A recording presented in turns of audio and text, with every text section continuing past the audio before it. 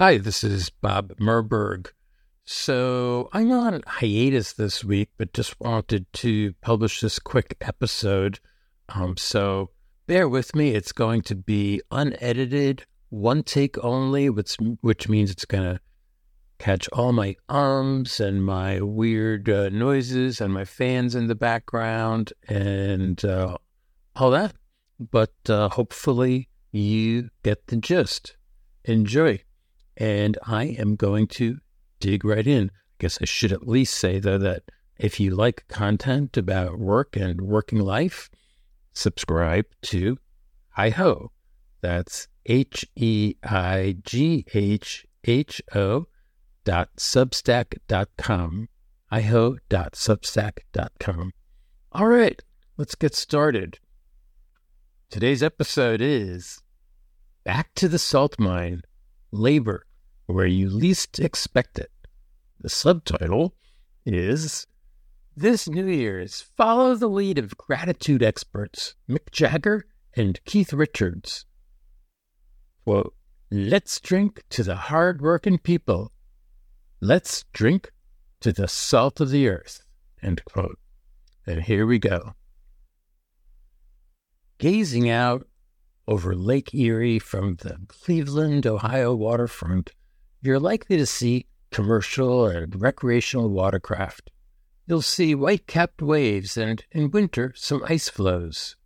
But you may be in the dark about what lies beneath, far beneath, not underwater, not on the lake bed, but 1,800 feet further down, where people are busy at work. Under Lake Erie lies Cargill's Whiskey Island Salt Mine, actively worked by about 250 miners in round-the-clock shifts, extracting salt used largely for de-icing wintry roads. Salt mines are scattered throughout the world, including Morton's Fairport Harbor Salt Mine, also beneath Lake Erie, 30 miles east of Whiskey Island. Another sprawls under a major U.S. city.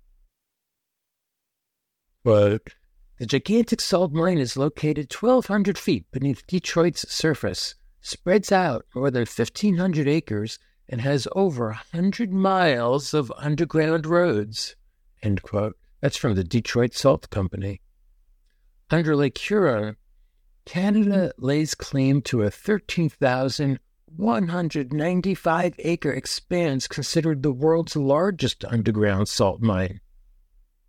Now, I've spent a lot of time on the campus of Cornell University, known for its vistas over Cayuga Lake, one of the fingers in New York State's picturesque Finger Lakes region, and I've frequented the farmers market held on the lake's shoreline. Until recently, however, I didn't know that while I leisurely palpate the market vendors' produce for bruises and others arrive by kayak and pontoon boat, workers are industriously drilling, blasting, and loading in North America's deepest salt mine under the lake. Not all salt mines are under bodies of water.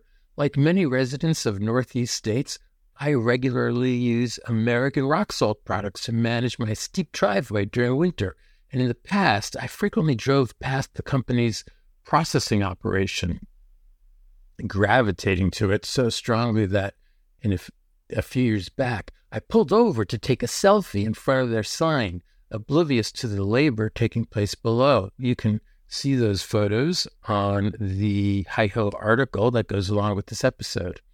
The company's salt mine is one of many hollowed out under dry land, though groundwater aquifers may still run above the mine's roofs.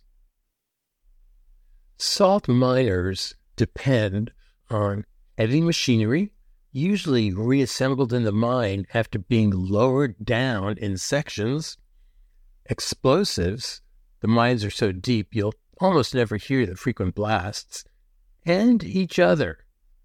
A mining credo: the most important thing to come out of a mine is the miner. When HiHo returns in January, I'll feature an exclusive Q&A with a salt miner who works 10-hour shifts in a 2,400-foot vertical mine shaft. to envision the depth. Imagine 2 Empire State Buildings stacked one atop the other. Now imagine yourself in the middle of that shaft where you wouldn't be able to see your hand in front of your face if your helmet light went out. The miner, Justin, describes how he got into mining, the mine's sights, sounds, and smells, the job's wages and benefits, working with explosives, teamwork and the safety culture, the future of work in salt mines, and his encounters with people surprised to learn that miners still exist. You'll find Justin's story to be transformative. Since reviewing his responses to my questions, I sometimes lie awake at night in awe of the hardy souls who at this very moment, toil in the deep. Reflecting on those doing one of society's least visible jobs unearths our own authentic values about work and working life.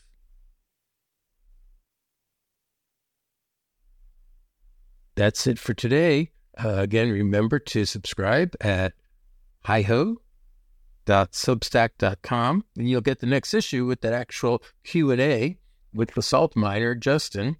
And if you are listening to this episode when it first comes out, I wish you, or really anytime, I wish you a happy holiday and a wonderful new year.